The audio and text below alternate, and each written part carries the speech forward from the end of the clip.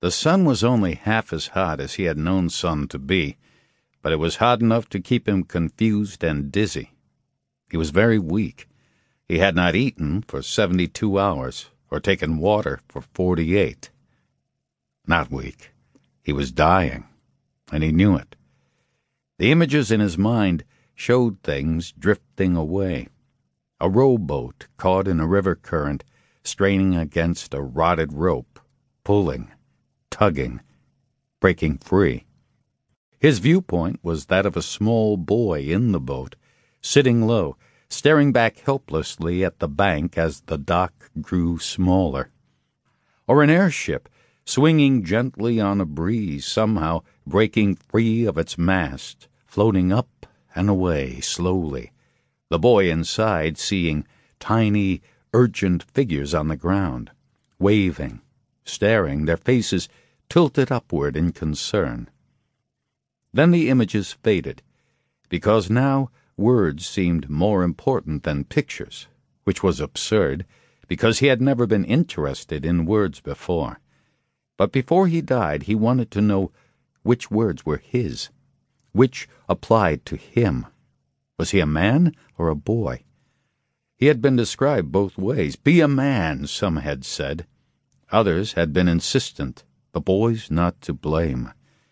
He was old enough to vote and kill and die, which made him a man. He was too young to drink, even beer, which made him a boy. Was he brave or a coward? He had been called both things. He had been called unhinged, disturbed, deranged, unbalanced, delusional, traumatized, all of which he understood and accepted, except unhinged. Was he supposed to be hinged, like a door? Maybe people were doors. Maybe things passed through them. Maybe they banged in the wind. He considered the question for a long moment, and then he batted the air in frustration.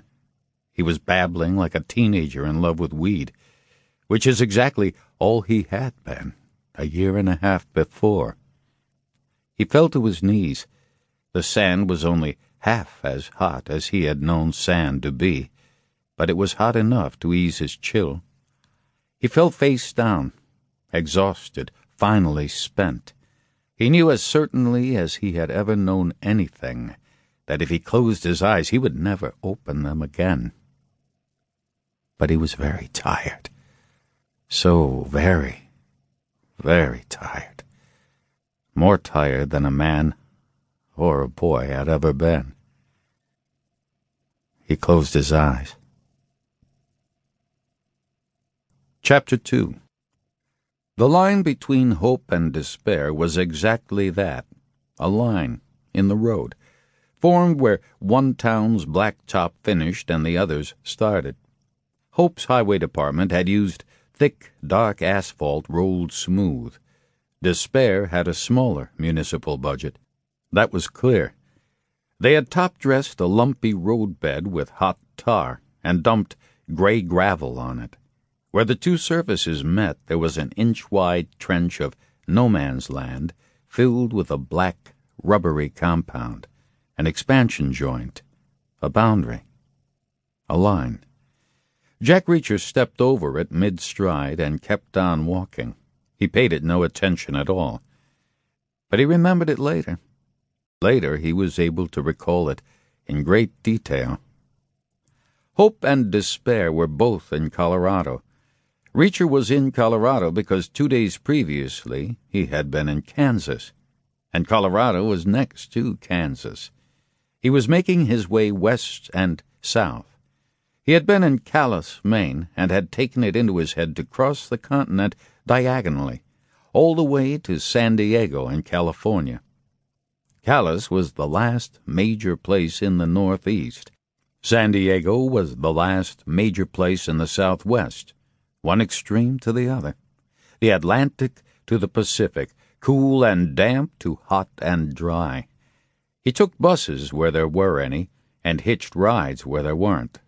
Where he couldn't find rides, he walked.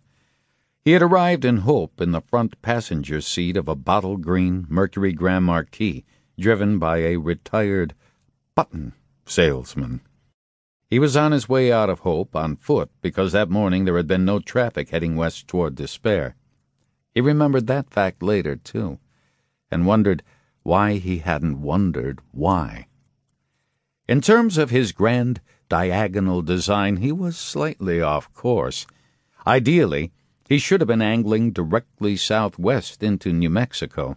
But he wasn't a stickler for plans, and the Grand Marquis had been a comfortable car, and the old guy had been fixed on Hope because he had 3 grandchildren to see there before heading onward to Denver to see 4 more. Reacher had listened patiently to the old guy's family tales and had figured that a sawtooth itinerary first west and then south was entirely acceptable. Maybe 2 sides of a triangle would be more entertaining than one. And then in Hope, he had looked at a map and seen Despair, 17 miles farther west, and had been unable to resist the detour. Once or twice in his life, he had made the same trip, metaphorically. Now he figured he should make it for real, since the opportunity was right there in front of him. He remembered that whim later, too. The road between the 2 towns was a straight 2-lane. It rose very gently as it headed west, nothing dramatic. The part of eastern Colorado that Reacher was in was pretty flat, like Kansas, but the Rockies were visible up ahead, blue and massive and hazy.